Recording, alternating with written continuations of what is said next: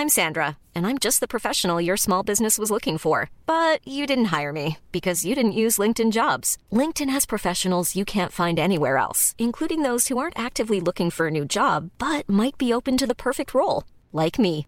In a given month, over 70% of LinkedIn users don't visit other leading job sites. So if you're not looking on LinkedIn, you'll miss out on great candidates like Sandra. Start hiring professionals like a professional. Post your free job on linkedin.com/people today. Hey, it's Ryan Reynolds, and I'm here with Keith, co-star of my upcoming film, If, only in theaters May 17th. Do you want to tell people the big news? All right, I'll do it. Sign up now and you'll get unlimited for $15 a month and 6 months of Paramount Plus Essential Plan on us. MintMobile.com/switch. Upfront payment of $45 equivalent to $15 per month. Unlimited over 40 gigabytes per month. Face lower speeds. Videos at 480p. Active Mint customers by 531.24 get 6 months of Paramount Plus Essential Plan. Auto renews after 6 months. Offer ends May 31st, 2024. Separate Paramount Plus registration required. Terms and conditions apply if rated PG. You know, I've been talking about earned media value for quite some time on this podcast. My friends at Eisenberg have just raised the bar on earned media benchmarks with their Social Index. Social Index now gives you globally earned media values across a growing list of 6 geographies for all your KPIs across the top 7 social platforms: Facebook, Instagram, LinkedIn, Snapchat, TikTok, Twitter, and YouTube. You can now visualize these values for deeper analysis, and they have a look-back window over 2 years of historical comparisons. Social Index is updated daily. Don't get stuck with old data. Over 1,000 companies have used the Social Index to understand the ROI of their social campaigns. And if you work with a social agency, you should demand they incorporate earned media values into your reports. Get your earned media value for social content. Visit earnedmediavalues.com/Alan. Again, that's earnedmediavalues.com/ALAN.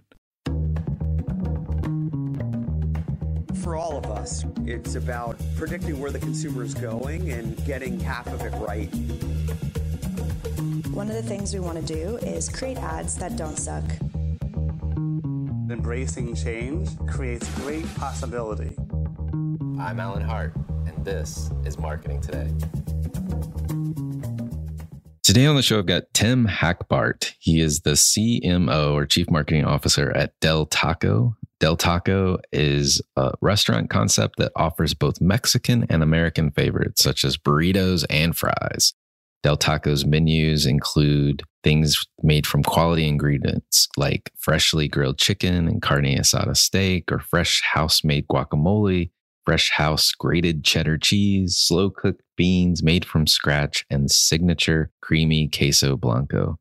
So if that hasn't made you hungry, the rest of this conversation might with Tim. We're going to talk about QSR's 25 different restaurant concepts that he's worked on across his career in consulting, advertising, and actually as an operator. And we talk a good bit about what Del Taco's up to, their new brand promise, as well as how that translates into their company's experience, both the employees as well as the customer experience. So I hope you enjoy this conversation with Tim Hackbardt. Tim, welcome to the show. Well, thanks for having me, Alan. I'm excited to have this conversation. It's always a fun conversation when you're talking about food. And luckily, I have already eaten today. Otherwise, I'll be starving by the end of this conversation. But before we get into that, my goal is to have you starving again. Well, yeah, that par for the course. CMO, what I do for a living. Restaurant. Yeah, exactly. Crave more.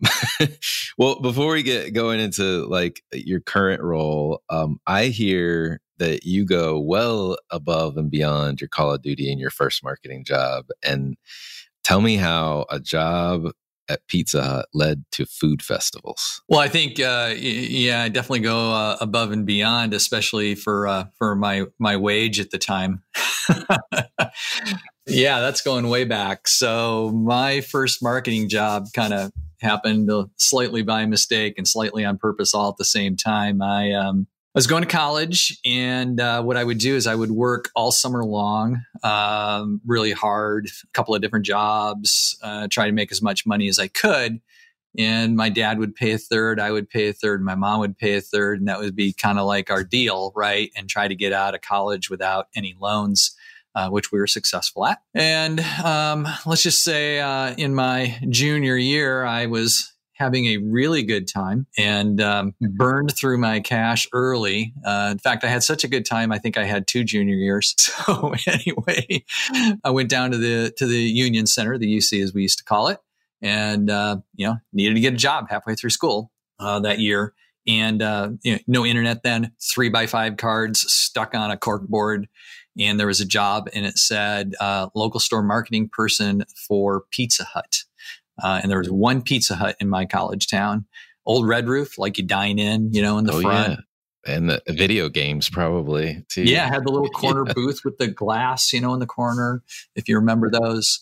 And I literally walked 4 blocks down to the Pizza Hut from the Union Center and walked in, got an interview on the spot, walked out with the job. And so it was minimum wage. I think it was like $2.50 an hour then or something like that. And my job was to spend 12 hours a week doing local store marketing for the Pizza Hut in Mount Pleasant, Michigan. And so I was working on a minor in marketing and my major was broadcast and cinematic arts. And I thought, okay, well, I'm going to do some marketing, I'm going to be graduating here relatively soon and be good to walk out of this place with something to put on a resume, as opposed to most of my friends had nothing except for their degree, right? So I got totally into it. And we took that location, the guy owned 36 Pizza Huts, and we took that location from number 12 to number 2 in 2 years. And I was all in and did all kinds of crazy stuff. So one of the examples was there was a concert that would happen every year. It's called Mayfest. And it would happen on the Sunday before finals because that's, when you want to have a big, huge party at a school I went Exactly. to. And I'd gone to it, a couple years before. And I noticed that there was, absolutely no food service out there or anything, right? I mean, it was just literally, it was like kind of like a Woodstock thing. You would just go out to this thing. It was in a farmer's field. You could bring your own keg and like roll it out into the field and everything. And there was no food for anybody. So I struck a deal with the organizers that I give them 5 cents on every dollar, that we sold. And they're just kind of like, cool, we're getting more money than we had last year. And did the health permit and got a tent. And we had trucks shuttling pizzas out there and everything. And sold $5,000 worth of pizza that day, which is pretty dramatic in, 1987. Right.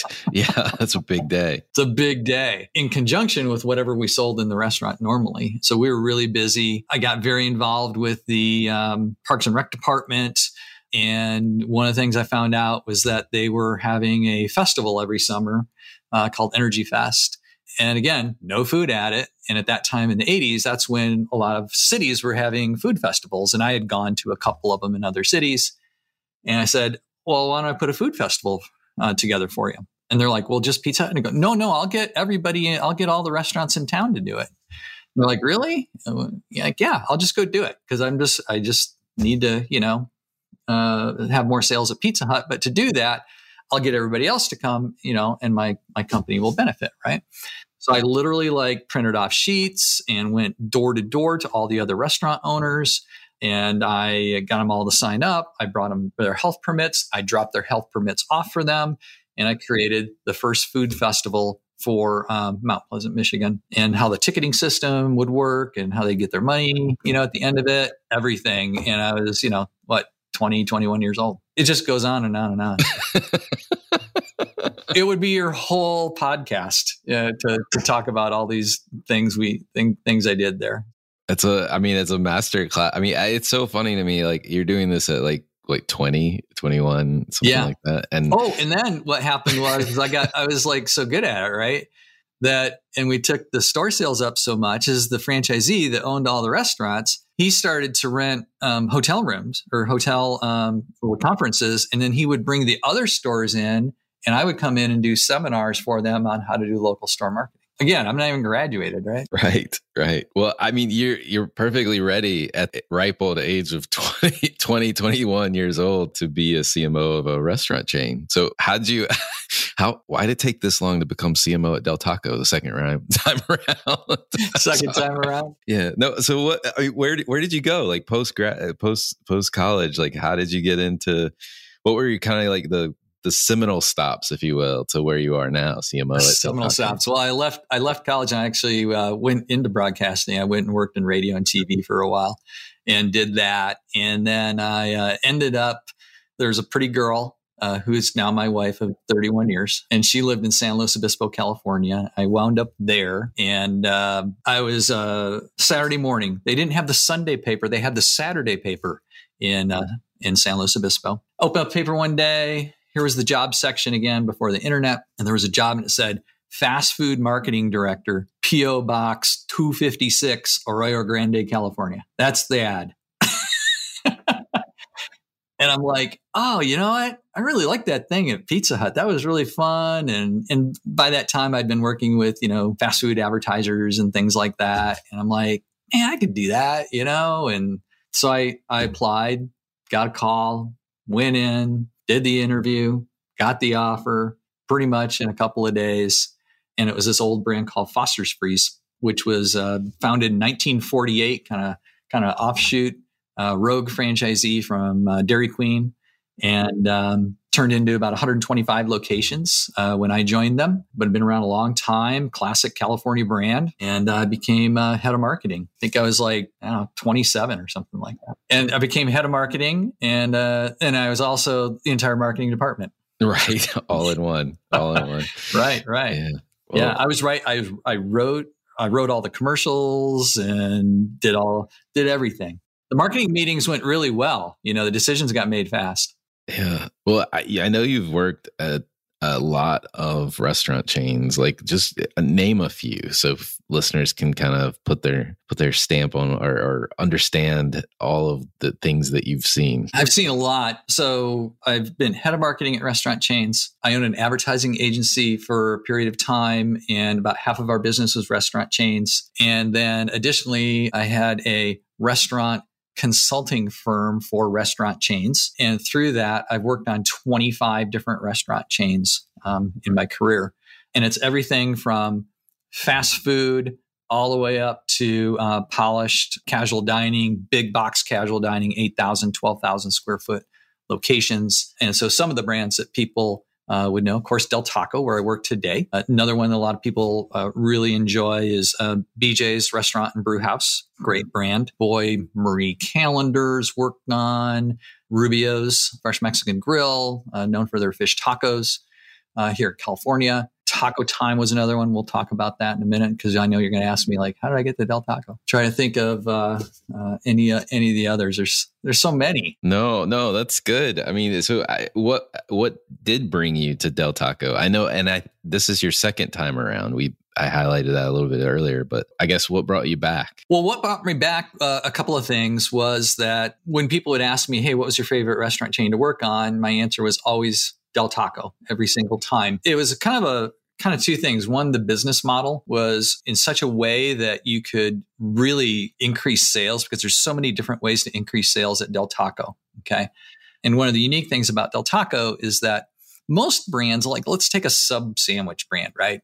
Sub sandwich brand pretty much has 2 day parts that they can get sales out of, like lunch and dinner. And that's kind of like the end of the brand. At Del Taco, what's really great about it is that we are believable to go to for breakfast. Okay. We are believable to go to for lunch. We are very believable to get your afternoon snack because of the type of menu that we have. There's things that you can kind of just get a little meal for in the afternoon, kind of get you to the other side. We're believable for dinner, and we're very believable for late night. 70% of our locations tend to be open 24 hours. And we've been known historically as kind of a place to go kind of after you've been to the concert, partying, whatever. And of course, now with so much home delivery, after 9 or 10 o'clock, there's very few restaurants open. We're open and you can order delivery from us.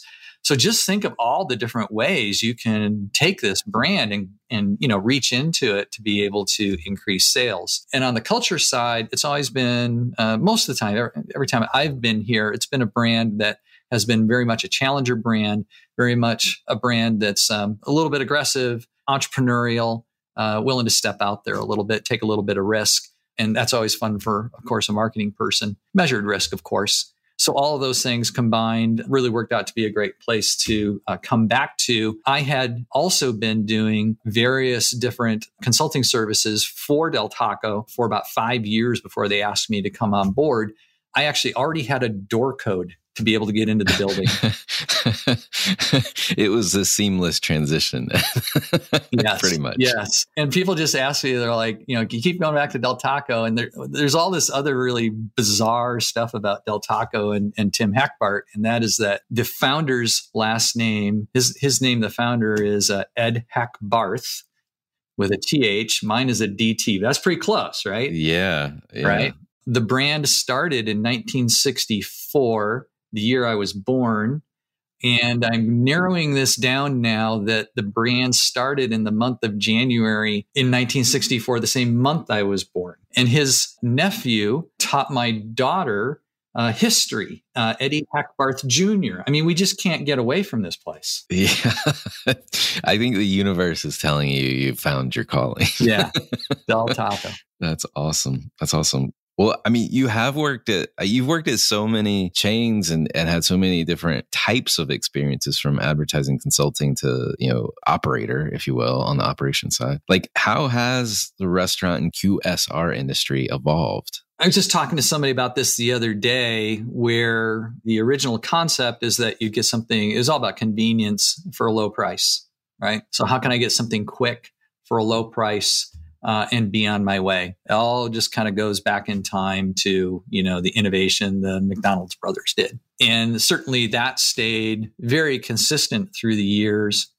And I think that when you kind of got to somewhere probably in the early mid 2000s, it started to change a little bit. And you started to have a lot more quality come into the game. Still convenience. It's all about convenience on the QSR side of things.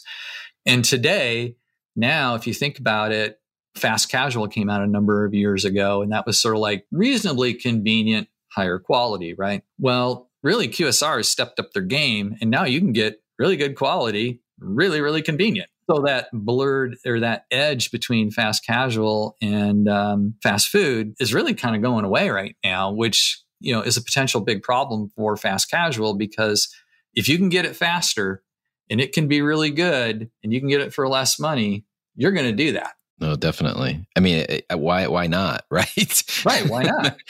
I mean, it's just pragmatic and makes a lot of sense. So it's always felt like a very competitive space, marketplace. And it sounds like it's even getting more competitive because of everyone's raising the bar on quality. Everybody's raising the bar on quality, and everybody's trying to figure out how they can get it to the customer faster, easier, still really good quality, right? I mean, we have pickup lockers on the outside of our new locations right now. So the DoorDash and Uber drivers and things like that don't even have to come inside the building. They can just open up and take the product and move faster. And we'll probably have that for the consumer as well. Yeah. I mean, the delivery game has just completely changed in the last 3 years or so. And I haven't seen those yet. That you guys are on the leading edge there. Door lockers. Yeah. It's cool. Every CMO I talk to, every role is just a little bit different. You guys in the corporate C-suite, I like to say that CMOs are the snowflakes, because none of them are the same. Because you take a different example, CFO largely is the same role. Pretty much same role. Yeah. Yeah. Not much changes. CFO is CFO, but marketers, very different. How is the CMO role defined at Del Taco? CMO role kind of oversees everything to do with marketing, messaging, and menu. I think that's a good way to talk about it. And I would say the difference more recently has been a big impact on culture as well. So that's a lot of things. And I think in my particular role, it's certainly much closer to operations than a lot of my fellow CMOs out there. So I work very, very, very shoulder to shoulder with the operations team, especially on innovation, ops simplification, SKU rationalization, things like that, because we're really trying to take our business so that we are more efficient at it, more accurate for our guests. And if we can do that, we'll be able to attract more employees, team members that'll be really interested in working for us. And then we'll also be able to spend a little more time, being a little nicer to the guest as well. So there's operations in it, and, lots of different things. It makes sense. And I like how you've got the 3+1, if you will, the marketing, messaging, menu, and now culture. Yeah. I'd probably add that in there, that experience, because certainly I've had a ton to do with the new Fresh Flex location that we have, and that experience that you're having, right? Actually, started working on that in 2018 as a consultant. And our whole goal there was like, how do you reinvent the experience at Del Taco and integrate new technology, better convenience, things like that into it. So you saw a lot of folks come out with, new prototypes and things like that, a little after the pandemic. We actually started on that back in 2018, and we had it all in the can ready to go. That's great. That's great. Well, I know last we talked, you also launching a new brand promise, Better Mex. Tell us a little bit more about what that is and why now? Why launch a brand promise right now? So what it is it definitely is the brand promise. And what we like to talk about is that it's a combined solution. And what that means is that it's not an advertising campaign. It's not a marketing campaign, anything like that, right? That is part of it, but that's not the only thing it is. Really, it's sort of the essence of what Del Taco is and how we are culturally. So we're on this like never ending goal just to be better every single day. We do a number of things in our category that we have found we feel are better, and our consumers, when they learn about it, they feel they're better too. So from an ingredient standpoint, we actually make guacamole fresh from scratch. We make pico de gallo fresh from scratch. We do not get in pre-shredded cheese. We actually shred our cheese off of 40-pound blocks of aged cheddar. So there's no like anti-caking agent or anything on like that. We're like literally shredding the cheddar cheese in the building. We actually put a pot on a burner and cook our beans from scratch. And these are things that have been very difficult to communicate to consumers. We've done a good job over the years and certainly have registered those things with them better. But then we kind of thinking like, man, why doesn't everybody get this, right? And when we do tell people that, they're like, oh, I'm always going to Del Taco now. Right, exactly. Because like, who does that in fast food? Hey, I'm Ryan Reynolds. Recently, I asked Mint Mobile's legal team if big wireless companies are allowed to raise prices due to inflation. They said yes. And then when I asked if raising prices technically violates those onerous two-year contracts, they said, what the f*** are you talking about, you insane Hollywood ass f- So to recap, we're cutting the price of Mint Unlimited from $30 a month to just $15 a month. Give it a try at mintmobile.com/switch. $45 up front for 3 months plus taxes and fees. Promo rate for new customers for limited time. Unlimited more than 40 gigabytes per month. Slows full terms at mintmobile.com. Burrow's furniture is built for the way you live. From ensuring easy assembly and disassembly to honoring highly requested new colors for their award-winning seating, they always have their customers in mind. Their modular seating is made out of durable materials to last and grow with you. And with Burrow, you always get fast, free shipping. Get up to 60% off during Burrow's Memorial Day sale at burrow.com/ACAST. That's burrow.com/ACAST. burrow.com/ACAST. Not anybody I can think of. So Right. yes. But they're all good things, Right. Yeah. So we're kind of sitting around one day and we're like, well, why don't we just say that? Just say it really simple. It's just Better Mex. And then as we thought about it more, we're like, really, that's what our company's all about. How do we get better every single day, right? How do we make things more efficient for our operators? How do we make it a better environment for people to come work at Del Taco? How do we make our benefits package better for them so that they stay with us a long time and, they're part of our family, right? We give them a great home and help them get a leg up in life, right? kind of thing. And because we have a lot of people here that, started mopping floors and they're in the office next to me, kind of thing, right? Which is great. And that's what you want to do, is have some fantastic opportunities. And then you kind of get into the food, which we just kind of talked about. But we think that we can have some better experiences from a food standpoint. We actually think, like, a word we like to use is funnerer, better, funnerer. And we have some cool things coming out over the next year. But then also, we talked about our Fresh Flex design for our buildings. That's a better experience for all the different things that we put into it. So when you really kind of take the entire organization, both internally and externally, what's happening, what's consumer facing, what's touching that individual team member or anybody in our corporate office, right, to make it a special place to work. That's what we're doing here with Better Mix. It's a 360-degree goal to just have this relentless desire to be better. And our whole goal is to create elevating opportunities and experiences for people. Well, it totally resonates with me. And I love when it is like based, whatever it is that you're trying to build and communicate is coming out of who you are and how people behave. It's so organic and authentic in that way. And it just makes the marketing better, right? You're not putting lipstick on a pig. It is the pig. Right. And we have to be able to deliver that for sure. Right. You talk about the building design, the Fresh Flex update, and we're on the backside of a pandemic. I mean, some people say we're coming out of it. Some people say we're still in it, but we're living with it. Let's put it that way.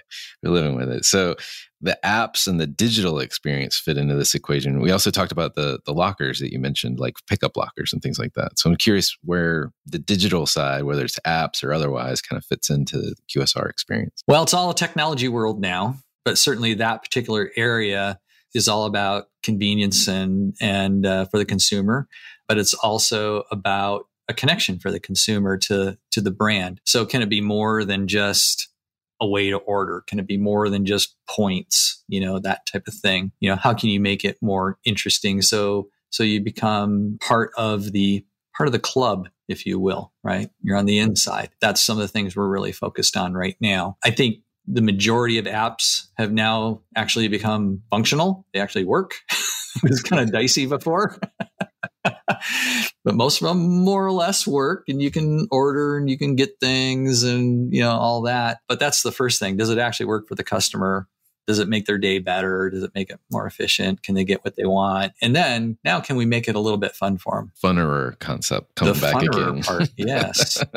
Well, awesome. Well, I mean, so we started off talking about food makes me hungry. So this is definitely going to make me hungry. So you got to tell me about pushing past prior failures to launch the epic tortas. Yeah, I just think this is just the funniest story from if you're a fast food person or somebody who does my job, right? Or our job. So I came to Del Taco the first time in 1999, and I walked through the door and they said, "Oh, we got a couple things in test we want to show you."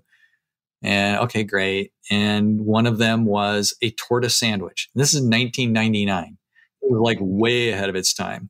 I didn't know what one was. And so they take me and show me this thing. And I'm like, okay. And you tell me that it's like a Mexican sandwich. Yeah. And I go, okay, well, is there somewhere here in Southern California that you can show me like a real torta? And so they take me, I'm like, well, these two things are not like the other. And what they were trying to do was take this idea of a torta sandwich, but shove it into the box of what fast food was then, which meant I got to make it a low price point. I can't have it be great quality because I got to hit that low price point, right? And it all came back to the low price point. So that original one that I saw was at Del Taco was sort of like, it's kind of something on a hamburger bun, and it was a really bad bun. So that was trial number one, which was an epic failure.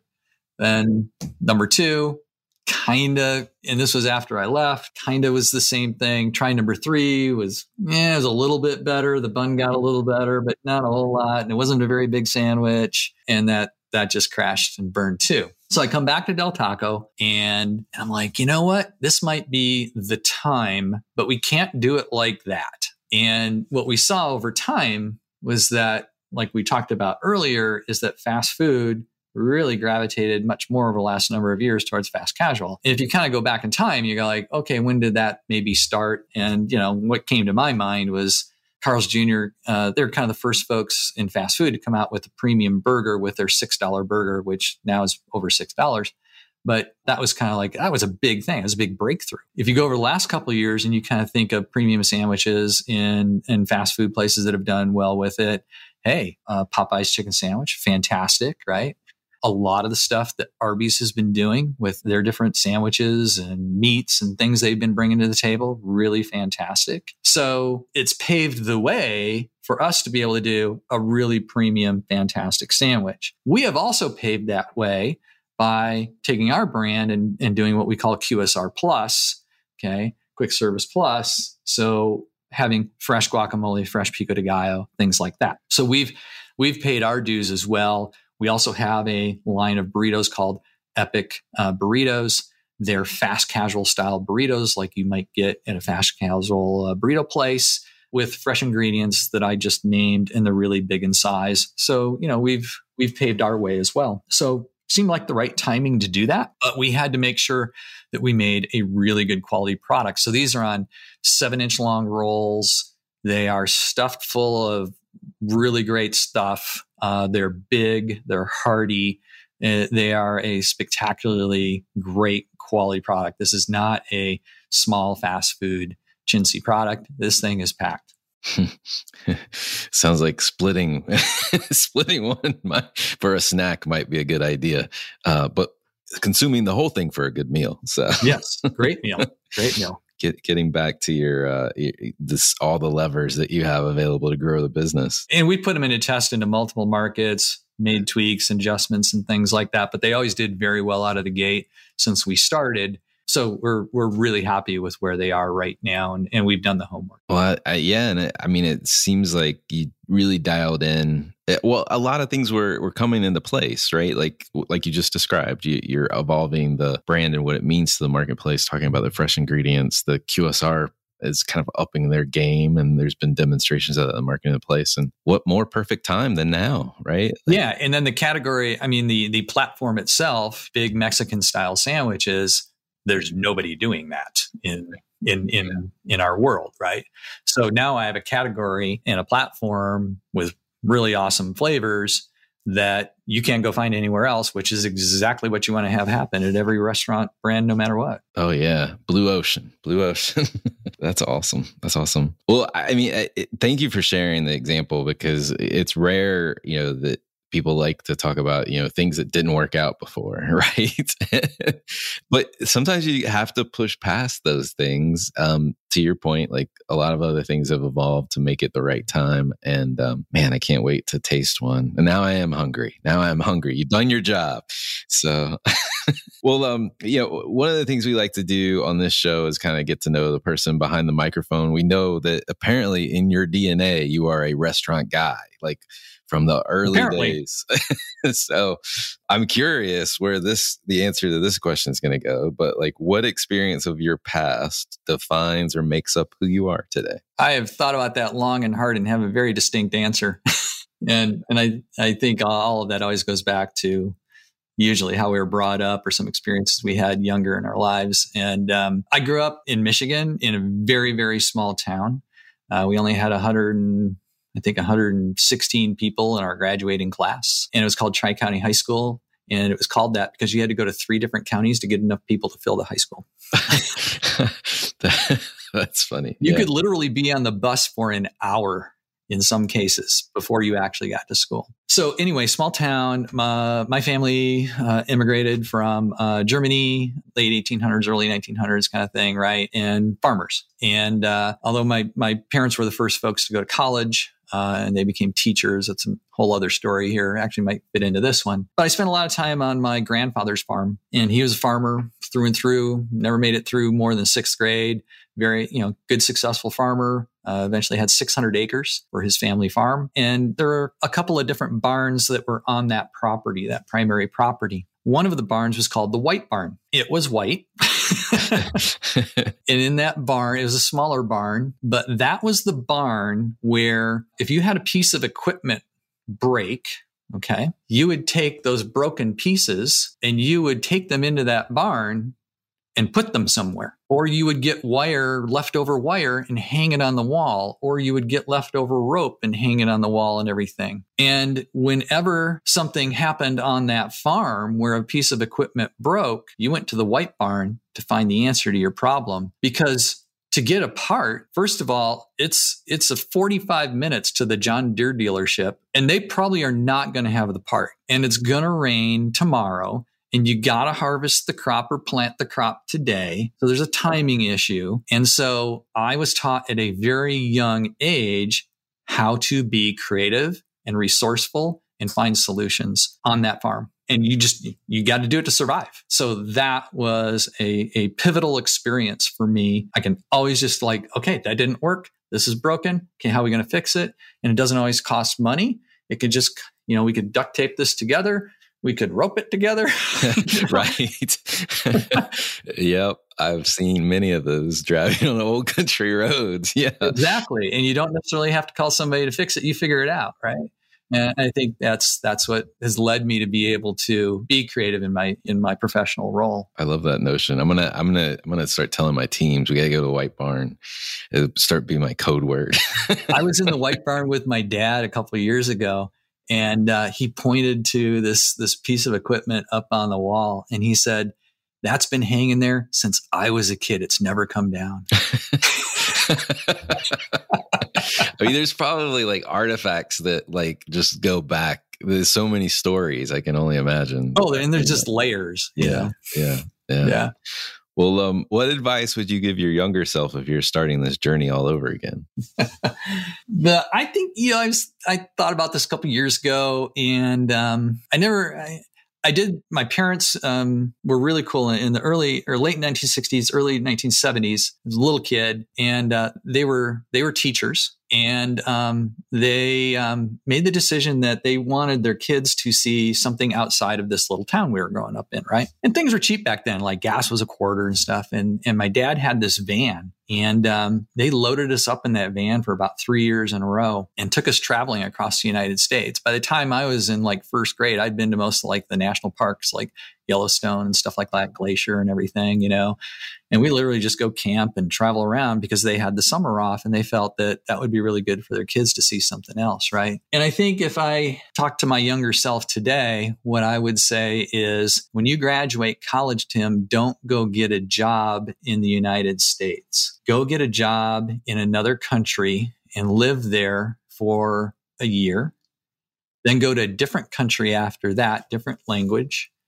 Go get a job, even if it's just working in a restaurant or just doing whatever, right? Go get a job and live in that country and do that for about 4 years. Go live in 4 different countries and learn about other cultures. And that will just be you'll just be such a better person. You'll be better with people because you'll understand people better. And you'll have much more creative ideas to move forward with because you always learn something when you go other places and see how people think differently. And that's only a 3 or 4 year period of time in your life, which is really, really small. You have plenty of time for this whole other career thing, but that will benefit you for the rest of your life. And I didn't really travel outside the country till I was much, much, much, much older. And I really see that now as that was a big mistake.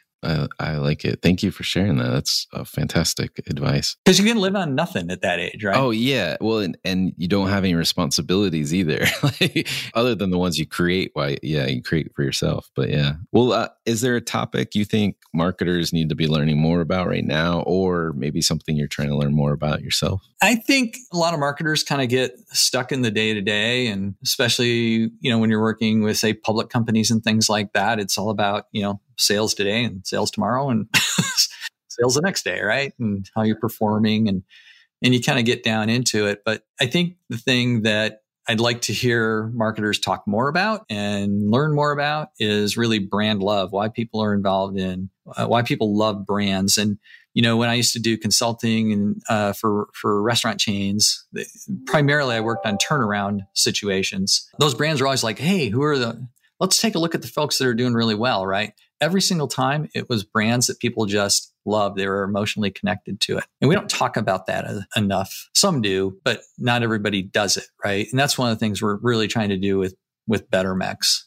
is really how can we really get that brand love both internally and externally if we do it well. And it's a journey, it's time. We're not going to get it right out of the gate, but like I said, we're just trying to get better all the time. Awesome. Well, 2 more questions for you. Are there brands, companies, or causes you follow or you think other people should be taking notice of? I think one thing to watch, this isn't necessarily take notice of, but I think watch the electric car race, because that is going to be a race. A lot of companies involved in that. And it's going to be there's going to be some really, really important business case studies when this thing all shakes out at the end. And there's going to be some really amazing marketing eventually, because eventually they're all going to be electric cars. And, we're not going to have combustion, especially here now in, Southern California in 2035. You won't be able to buy a combustion engine anymore. So there's a lot of people playing in that game. There's a lot of money in that game, and that'll be really interesting to watch. A couple of companies I like to watch right now are a company like REI, and you'll see those companies are really starting to take the brand and utilize the brand to have multiple channels of revenue. So most people think of REI, obviously, for camping gear and outdoor gear and things like that, but they also have a travel section as well that they create revenue off of. And they're really starting to figure out like, hey, this brand stands for a lot more, and they can have multiple channels. On a restaurant scale, there's a great brand that I just love called Cooper's Hawk. And so if people are familiar with breweries that are restaurants, right? Like my old one, BJ's Restaurant and Brew House.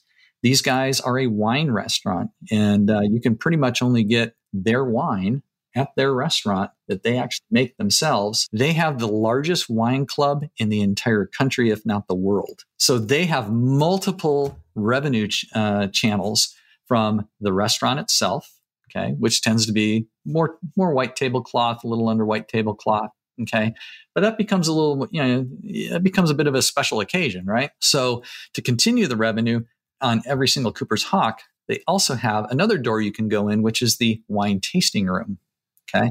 And that'll have small plates and wine. So that's more affordable, and you can go there more often. Right. So that does the frequency. And of course, in both situations, they're trying to sign you up for the wine club, which is the other channel. And then the fourth piece of it is then they also have a travel component there too, where they're taking people on wine trips around the world all the time. Right. And they're continuing to figure out, what are all these additional like revenue channels that fit with our brand? So really stepping out of there and really redefining on like the business model and what you can do with a restaurant concept. But in reality, they're a winery. The restaurant is a method to sell more wine. I love it. I love it. Well, last question for you. What do you feel is the largest opportunity or threat facing marketers today? I think the largest opportunity and threat is technology because it's moving so fast and there's so many things to figure out. It takes up a lot of time. It's a lot more money and so on and so forth. But also for smaller brands, it's also really great, and larger brands, but for smaller brands specifically, it's becoming a really good opportunity now. You used to only be able to say, go into a market. You'd have to build out a whole bunch of locations to afford broadcast media. Now you can go in with one location and do a little television campaign through CTV around an individual location or a couple locations. That's now opening up a whole new opportunity for smaller and mid-sized brands to be able to market visually. Visually usually works better, for things like that. And it's never going to be ending, the technology. So it's a threat, and it's also an opportunity all rolled into one. Love it. Well, Tim, this has been like a fascinating deep dive into the pool with QSR restaurants, all that's going on, as well as all the good work that you're doing at Del Taco. Thank you for coming on the show. No problem. Thanks for having me, Alan. Hi, it's Alan again. Marketing Today was created and produced by me, with support from my team and podcast editors, sound engineers, and writers at Share Your Genius. Find them at shareyourgenius.com. If you're new to Marketing Today, please feel free to write us a review on iTunes or your favorite listening platform. Don't forget to subscribe on marketingtodaypodcast.com and tell your friends and colleagues about the show. I love to hear from listeners. You can contact me on marketingtodaypodcast.com. There, you will also find complete show notes, links to what was discussed in the episode today, and you can search our archives. I'm Alan Hart, and this is Marketing Today.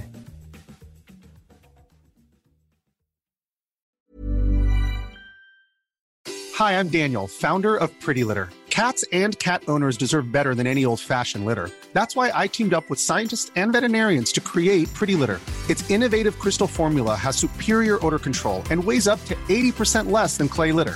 Pretty Litter even monitors health by changing colors to help detect early signs of potential illness. It's the world's smartest kitty litter. Go to prettylitter.com and use code ACAST for 20% off your first order and a free cat toy. Terms and conditions apply. See site for details. Mom deserves the best, and there's no better place to shop for Mother's Day than Whole Foods Market. They're your destination for unbeatable savings, from premium gifts to show-stopping flowers and irresistible desserts. Start by saving 33% with Prime on all body care and candles. Then get a 15-stem bunch of tulips for just $9.99 each with Prime. Round out Mom's menu with festive rosé, irresistible berry chantilly cake, and more special treats. Come celebrate Mother's Day at Whole Foods Market.